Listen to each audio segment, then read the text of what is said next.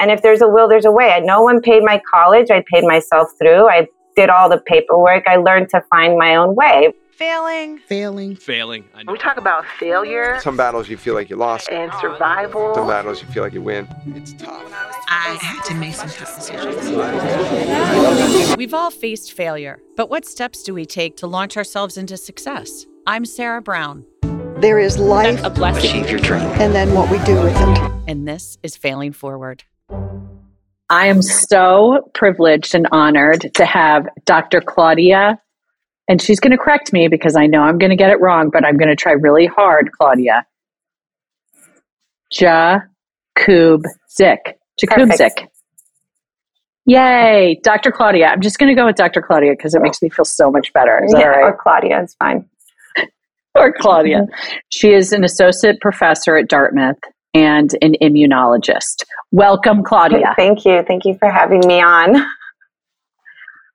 Thank you for being here. All right, tell us where you grew up, family of origin. Okay. So I grew up in South Florida, pretty much on the beach. My family of origin is Peruvian. But when growing up in the 80s in South Florida, I felt like 9 out of 10 Spanish people are Cubans. Cubans are very different from other Latin Americans in the culture of the United States. Like they have political asylum. They're your Marco Rubios, your, Ted Cruz kind of people. They're not. Okay. I was shocked when I left Florida and Latins were looked as less than, because that was not my experience at all in my upbringing. So it's a completely different culture to grow up in with Cubans. And how is that different from Peruvians? Well, I mean, so now South Florida is everything, right? It's like just almost like cut it off and it's its own little country. So in South Florida, you had everything. It wasn't that there was like a Peruvian group or I had friends from Chile, Argentina, Uruguay, Paraguay, Nicaragua, everywhere. But growing up, the majority of people that I personally encountered were Cubans. And again, it's its own separate feeling because if they land in this country, they were given citizenship. So it's not the same as others. And there's this, it's just different. So do they, just to clarify even more, so because they're given citizenship right away, is there like a class system where they think there is a better than other or no? I just didn't just to give you an example. No, my parents also had citizenship. It's not like we were illegal or anything. My father was my grandfather was a clinician and brought the family over and so forth.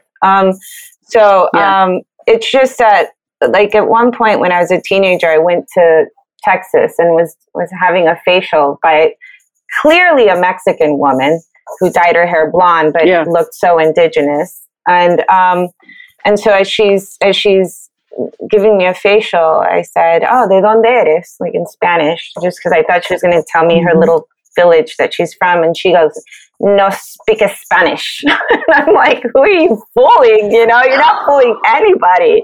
You totally speak Spanish. And I told her this in Spanish and she goes, "Shh, I'm Mexican." I'm like, yeah, no joke. And so, and to me, that was pure shocker because I had never met a person who was trying to hide who they were. And then I started realizing outside of my bubble of South Florida, there's racism. And I didn't recognize that. Because we don't have that. Yeah. Our mayors, our lawyers, the doctors, they're all Cubans.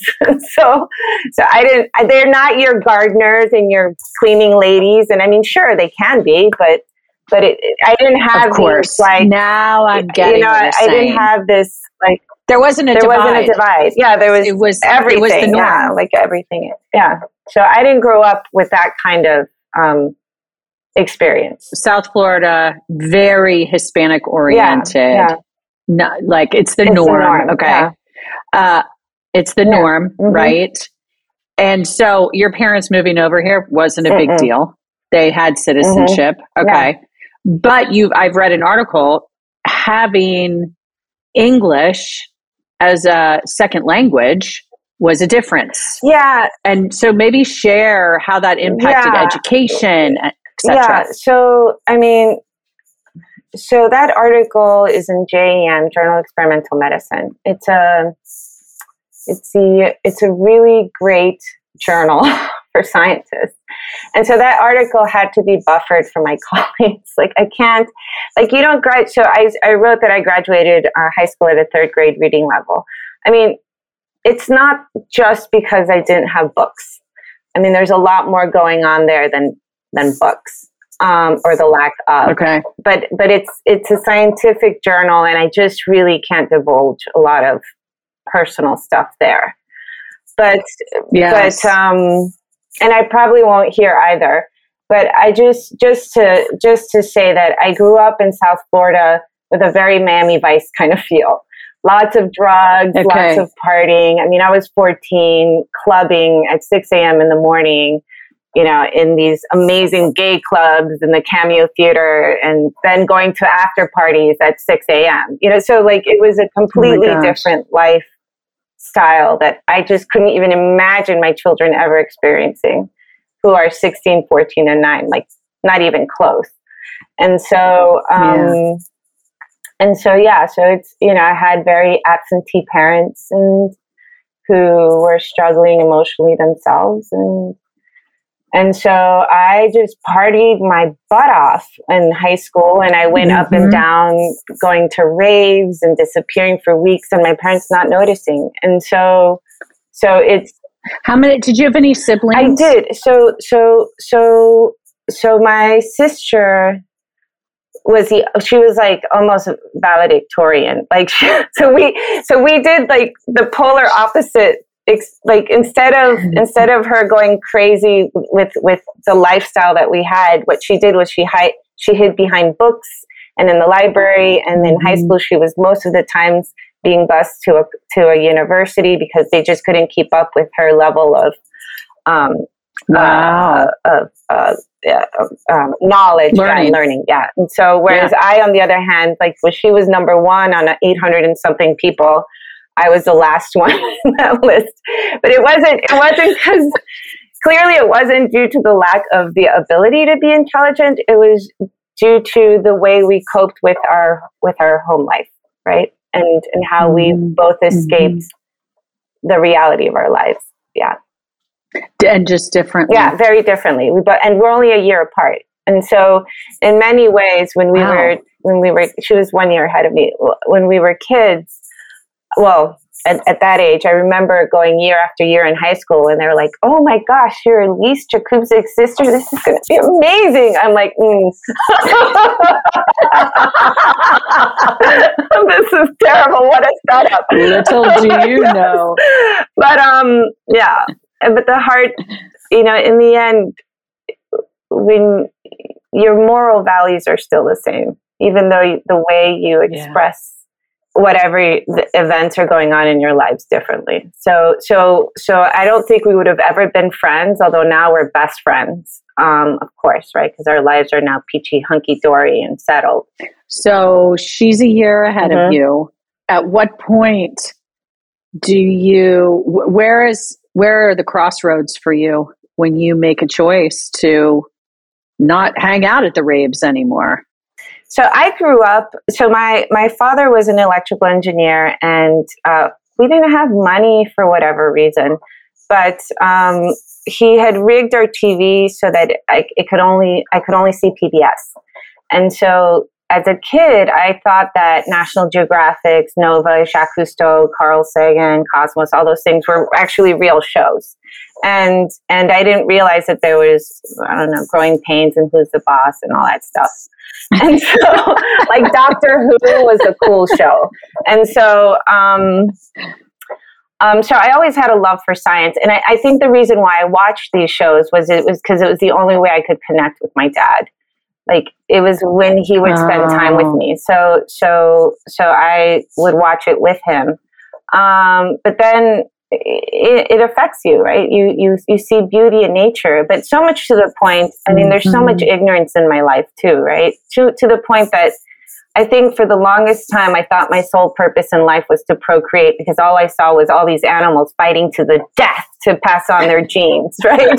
So like, I mean, just these weird things, right? That you like, that when I'm looking at a partner, I'm like, is he, strong enough? Like I'm measuring him up, like genetically. Stop.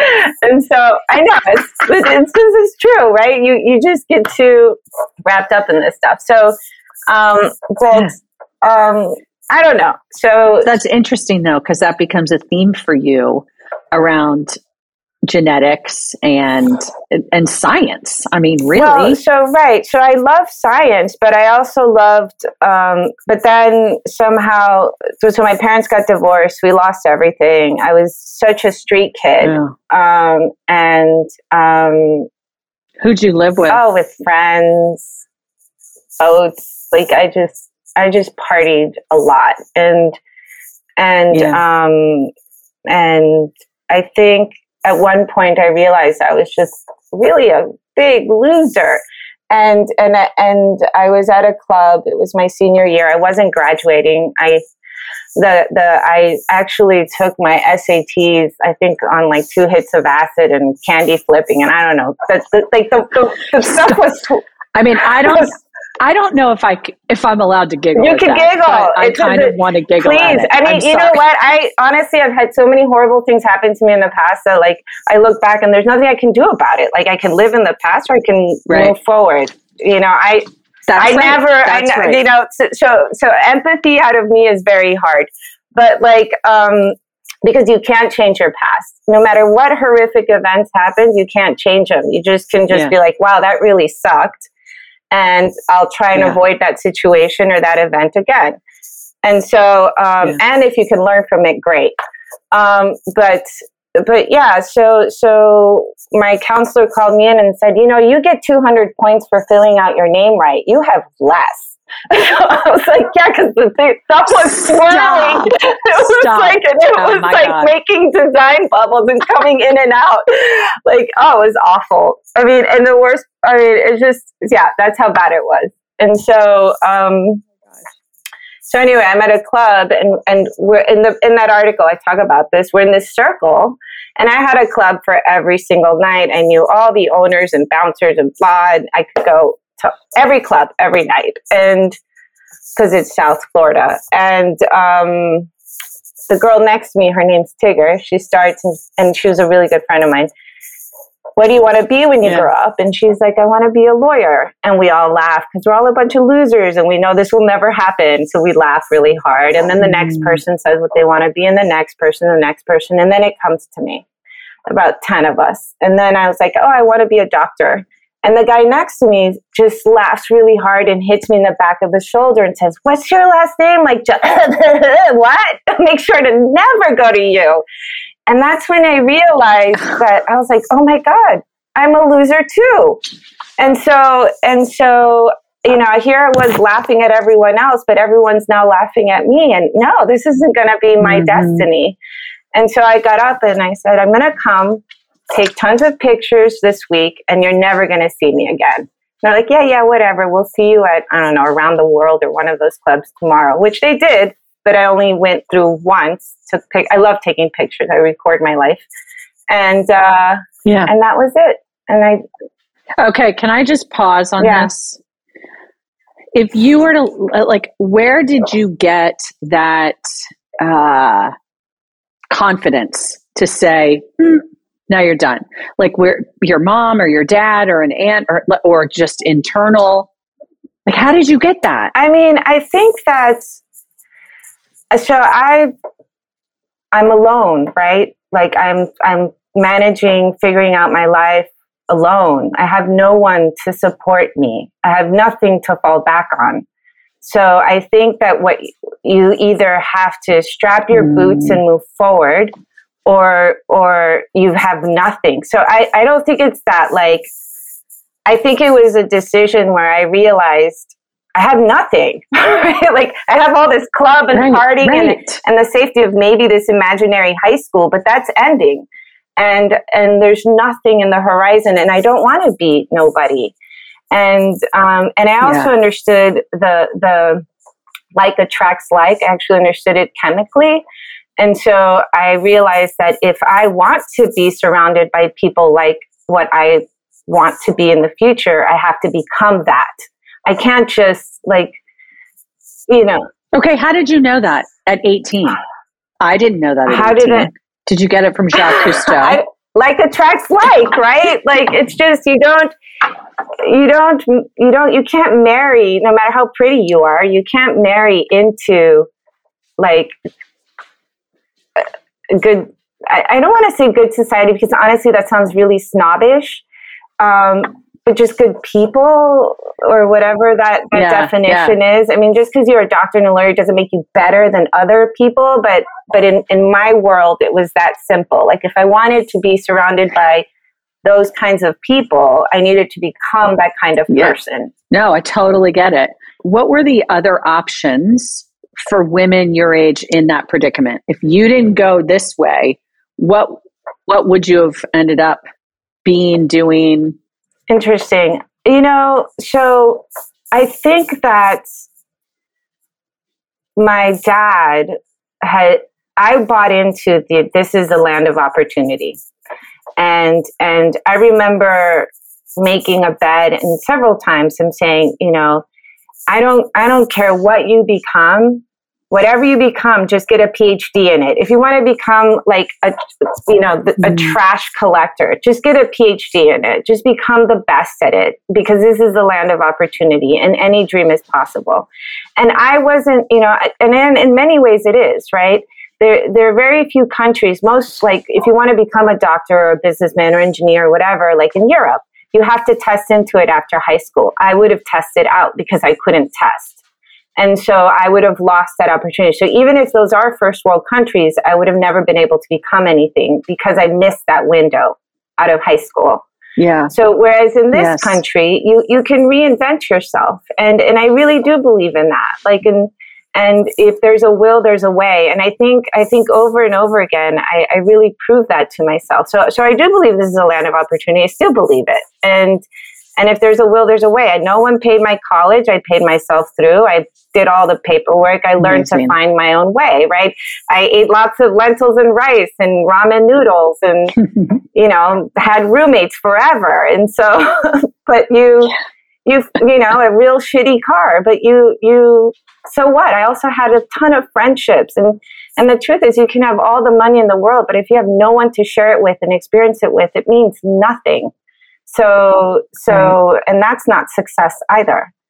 So I think the entire journey has been really, really fun. Like I loved going to school actually, because, you have these people still believing that, the world's their oyster and they can actually make a huge difference. Yeah. So, I mean, and that. What do you do with your kids? And because I think a lot of times when things are challenging, the challenge is what brings forth the fruit, right? And so how do you manage giving everything you can for your kids, but also I'm making a guess, you also want them to be able to do things on their own and how do you balance that? So one thing I had to do is I had to marry someone who had a very healthy upbringing. I knew that from the start. Like otherwise I was going to be a real shitty parent.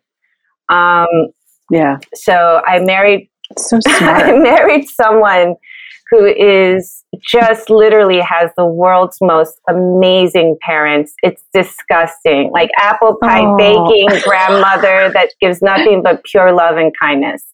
And they're just so put together. So I lucked out that way. I married someone who can guide me through like that.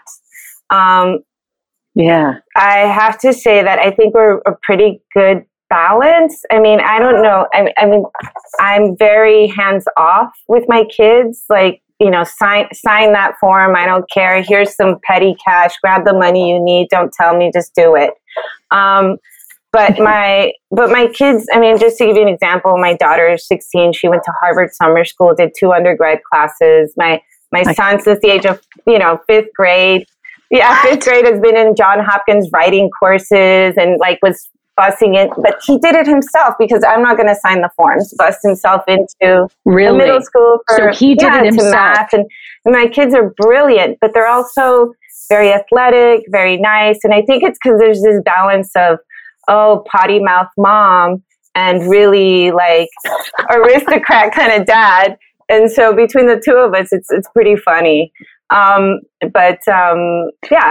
my husband's a neuroscientist and he's also a professor here. Just a really amazing human being.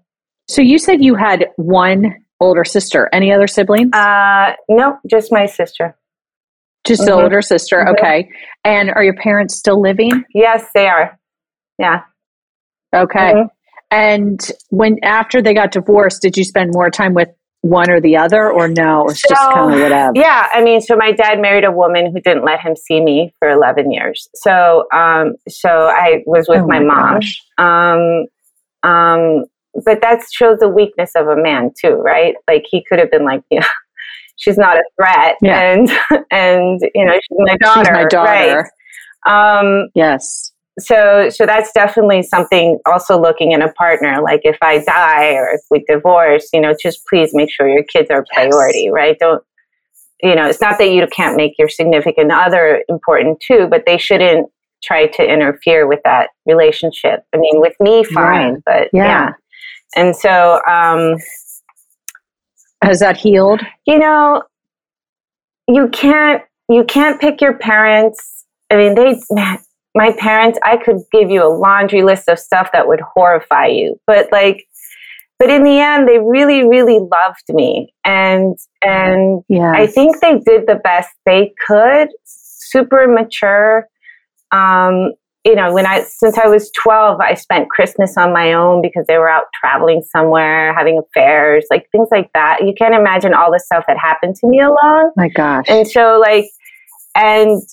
the neglect was really severe, but in the end, I talked to them about it. They not begged, because I don't need them to beg, but they asked for forgiveness, and I forgave them. And who cares? How did you get to that? How did I get to that? How did you get to acceptance and then forgiveness? Well, did you work through that? Did you have a therapist to help you work through that? No, I never had a therapist. I think well, for one, I love my parents. Even with all their faults, they're still really good people. They just were shitty parents. And yeah, they were just really shitty parents. And no one teaches you how to be a parent. And they were selfish, and they were young, and they were wrapped up in their own personal problems. And they just had kids, because they had them. And but they loved us and the best way they could. And I think the only time I felt resentment was when I'd go to all my friends' homes, the Cuban homes, and their families were put together, whereas mine was completely broken. And so, and I wish my dad would call me on my birthday. I wish my dad would call me, Christmas when I was young. I wish he would, I wish, but he's not that person, and that's okay. You can't change people. And I think one thing I learned very early on was, you do things because you want to do it, not because you expect things in return. So I call him on my birthday because I want him to tell me happy birthday, right? I'm like, Dad, it's my birthday. And he gets so excited on the other line. He's like, oh my God, happy birthday, all that. So it's not, Stop. Yeah. So it's but if I set the expectation that, if I sit there and mope, is he going to call me? Of course I'm going to be disappointed, And so I just need to work with who they are, and that's okay. That's who they are. And I have stuff too. I'm far from perfect. If you get a book and what is a perfect parent, I'm sure I have lots of things that are not part of that. I love this quote. Premeditated expectations become resentments. And I love what you just said. God, I love that you just said, I want to hear my dad say happy birthday on my birthday, so I call him. I think that is amazing. Yeah. Amazing. Yeah. Like, it seems so simple, but it's not. It's really not, because that could take like years for somebody to figure out. And you're okay with it. And then when he does wish you happy birthday, he's so excited. He's super excited. Like you said. It's authentic. Yeah. And we laugh and everything's great. Yeah. But that's because I know him, right? And I know he doesn't. Yeah. Their intentions are good. You know, the execution, not so much, but the intention is good. And so, and also they're older now, right? They have less going on. Yes. So. They're softer, probably. Softer, yeah. Was there anyone growing up who, like a grandmother or a teacher or a mentor or somebody that showed you that love? I had a grandmother that I got left at every weekend, but she wasn't my grandmother. My grandmother was more like, have you ever seen the movie Sybil? Like Sybil's mother. Yes. Like that was my real grandmother. Oh. So I never got left with her. I got left with her sister, who was like the antithesis of her. And so like, just somehow, I don't know, good was born and evil was born in the other direction. And so, so I think of my grandmother, aunt as my grandmother. So she loved me to death. So, make all my favorite treats and stuff. So I was always with her. Yeah. So I had a lot of love. Okay. So you did have that there. Yeah. Yes. I did. I mean, she was insanely religious, but and there were times like when we lost our home and I lived with her. I had 3 jobs. I worked at TGI Fridays. I worked at Bennigan's. I went to school and then I took a job as a medical filer cabinet thing or whatever and billing just to be in the hospital environment, which was the worst paying job. But at Bennigan's, I would do double shifts on Fridays and Saturdays, which started at 11 a.m. till 4 a.m. because it closed at 2 a.m. and then I would stay till 4 a.m. And then I was hungry, so I'd go to the local diner next door, and then I'd get home by like 6. And then I'd have to start that over again by 11. But when I would get home, of course, I had this like big wad of $300 singles, right? And so even though I had Bennigan's clothes with these ugly straps and the apron smelled like grease, and there was in times when you could still smoke so I smelled like cigarettes and probably daiquiris that spilled on me and so forth. And when I would walk into her house, she would be like, oh my God, you're a prostitute. Look at all these singles. And I'm like, I'm not a prostitute. And she's like, you're stripping at a club, or like, I'm so like, and she would just be so mad at me. So she'd spend the entire morning yelling at me, telling me that Jesus is going to burn me in hell or send me to hell. Or I don't know. Anyway. And I'm just like, can I just please sleep? Can you just please let me sleep? I promise that I'm not prostituting. And so, so in that sense, she wasn't like understanding because she was from a different time, and she didn't understand why I always had to run out the door. I'm like, because I'm doing a lot of things. I'm making money and going to school, and I need to study, and it was very hard for her. But as a kid, she was very supportive and kind. So love that. What do you think your upbringing, that kind of upbringing, what was the greatest gift that you got from that? From my upbringing? I mean, to be honest, if I could go back in time and avoid a whole bunch of stuff, I would. So do I have regrets? I don't have regrets, but would I have changed things? Absolutely. Like I wouldn't have done drugs, and I would have probably stayed away from certain people. And actually a lot of things I would have done differently. And one can say, well, then, you wouldn't be who you are. I think I would be better. I think I missed out on, I can see that there are gaps in my knowledge, right? That I wish I wouldn't have missed out. And for whatever reason, you just can't gain it later on in life. Like it's like Okay, give me an example. So, for instance, writing skills, right? Like I fortunately I have a husband who's an amazing writer. I have lots of great ideas. I can synthesize thoughts and see holes. I'm very good with patterns. But writing, like I can write grammatically correct.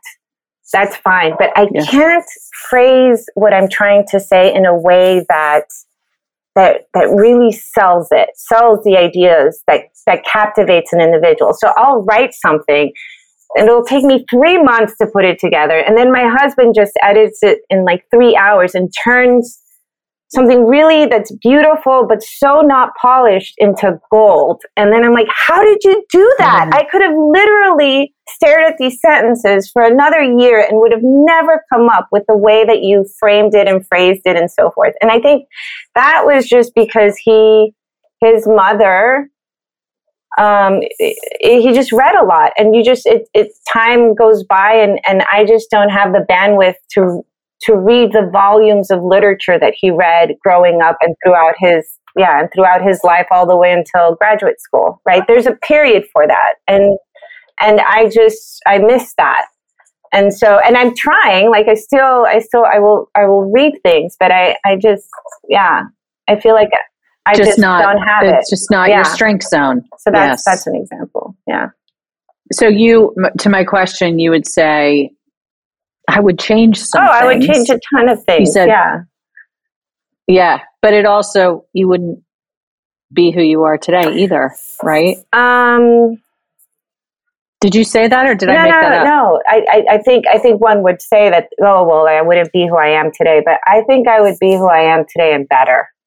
You'd be better. I think I don't, I love that answer because it's so real and it's so honest. Like, I'd be fucking better. I would, exactly. With the F word is exactly it. Like, I wouldn't, I would be better.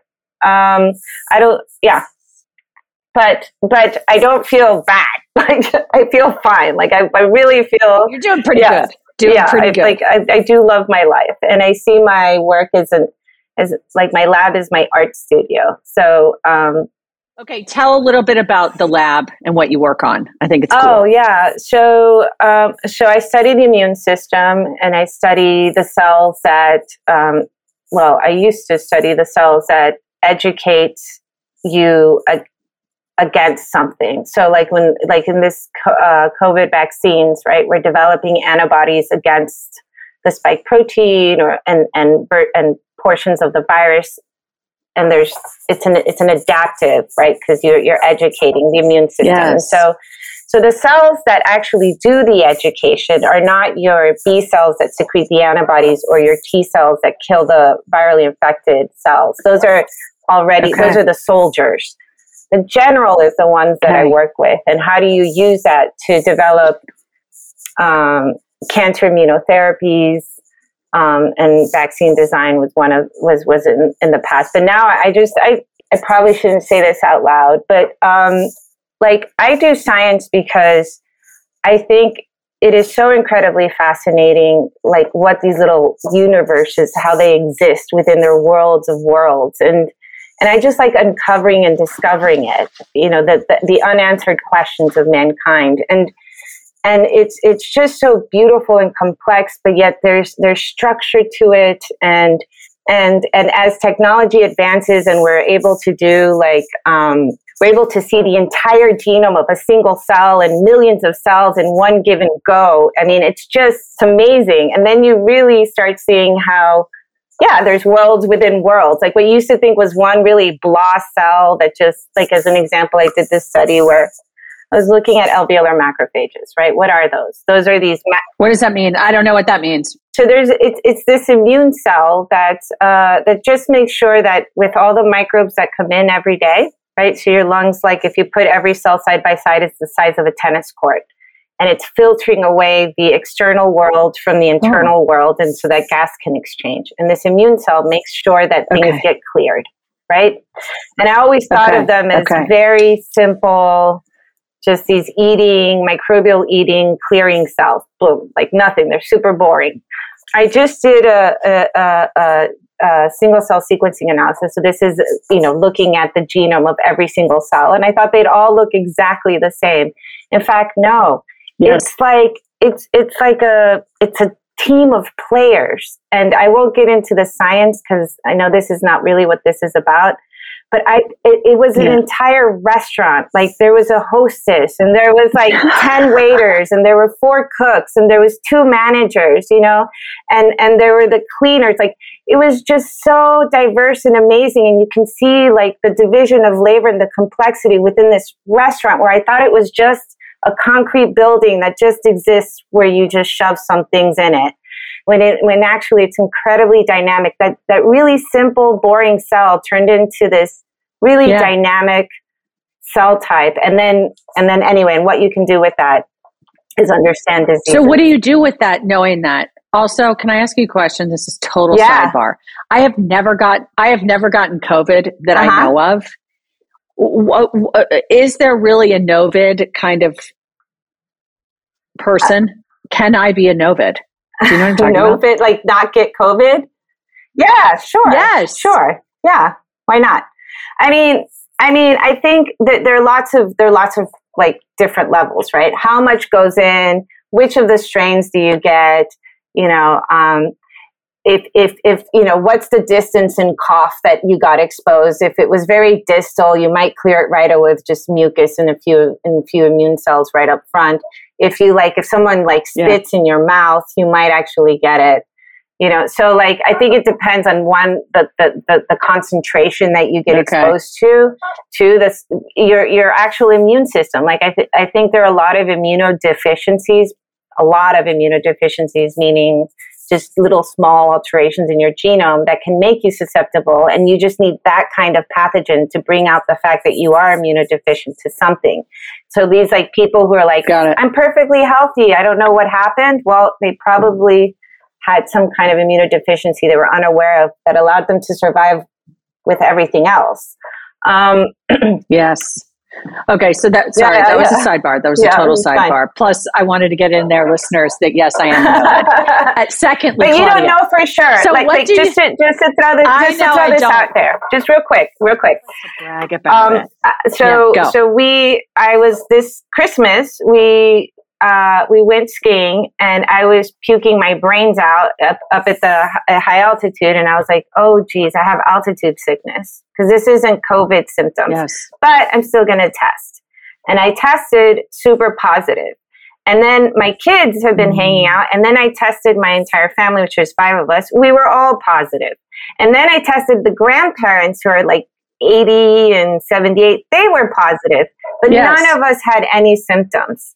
And granted that we've also all been vaccinated, but none of us had symptoms. So had I not been barfing, we would have never known that we got exposed. Nobody would have known. I know. And nor we wouldn't have tested. Yeah. So what do you do? Okay. Thank you for that. And I just love being able to talk about it. What do you do then? Okay. You talked about how you found this restaurant. So what then do you do with that? Oh, right. So like, why is the restaurant failing? Because it turns out they hired 10 managers and they only have 1 waiter for a seating facility of 200, right? And so you can test diseases and see what's going wrong, right? And start looking at how cool at how there's shifts and change in the way they're responding to a given environment. Yeah. So is all your work research, or do you see patients? All my work is research. Yeah. All research. Okay. Did you always wanted to go into research? Did you always know that? No, I don't think growing up that we even knew about that, right? We just knew you could be a doctor, lawyer, and a business person, right? And a teacher or a nurse or something like that. But no, I didn't know about that I could do research, but in the process in school, I joined labs and I started doing research, and then I took this immunology course, and it had like 300 students, and it was notoriously known for people not passing. And I was one of the 4 students to get an A. So when I went to go tell the professor and tell him thank you, I walked into his office and he's like, there's nothing I can do about your D. And I was like, well, I was actually one of your students who got an A. And he's like, oh, which one were you? And so then I was like, oh, Claudia. Anyway, yeah. So that was a bit insulting.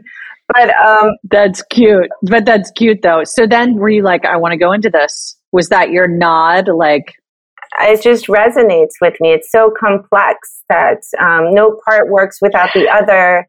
You realize these systems are, I'm not religious. I actually don't believe in God, but if I do believe in the universe. And I think that we have been designed in a way to be perfect, like that every part works with the other part. Yes, there are people who have deficiencies, but in general, if you're relatively healthy, I do believe we're perfect reflections of the universe and love and God, right? And so, and so in my research, I don't see redundancies. I hate that word now.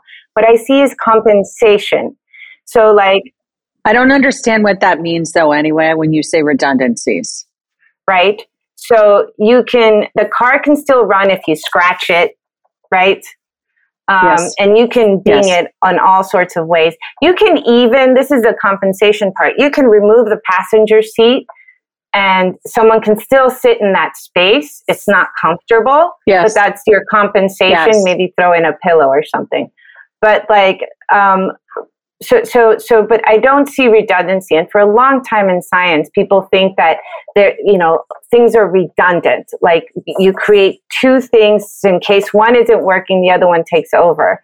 And which means redundancy in my world would mean that they are equally capable of doing the exact same thing. But I don't see that. I see that they were meant to do different things, but now it's compensating for the absence of that one thing. And so when you start seeing these patterns, you realize, wow, we were really designed to be as perfect as we can possibly be in this stage in evolution of our existence, right? And it's really phenomenal and beautiful. All right. That is like honestly the most beautiful ending. I love that. In fact, listeners, when you see this on social media, I bet I'm going to pull that clip out because that was just remarkable. Okay. Claudia, thank you so much for being on the show today. I so appreciate your time because I know you're incredibly busy, not only working, but raising 3 kids and being a great wife. And you're awesome. Thank you for being here. Glad to be here and for inviting me. Thanks. I want to thank everyone behind the scenes, especially Adrienne Donica and the team at Gwyn Sound. Also, please find us on social media outlets at Fail Forward Pod.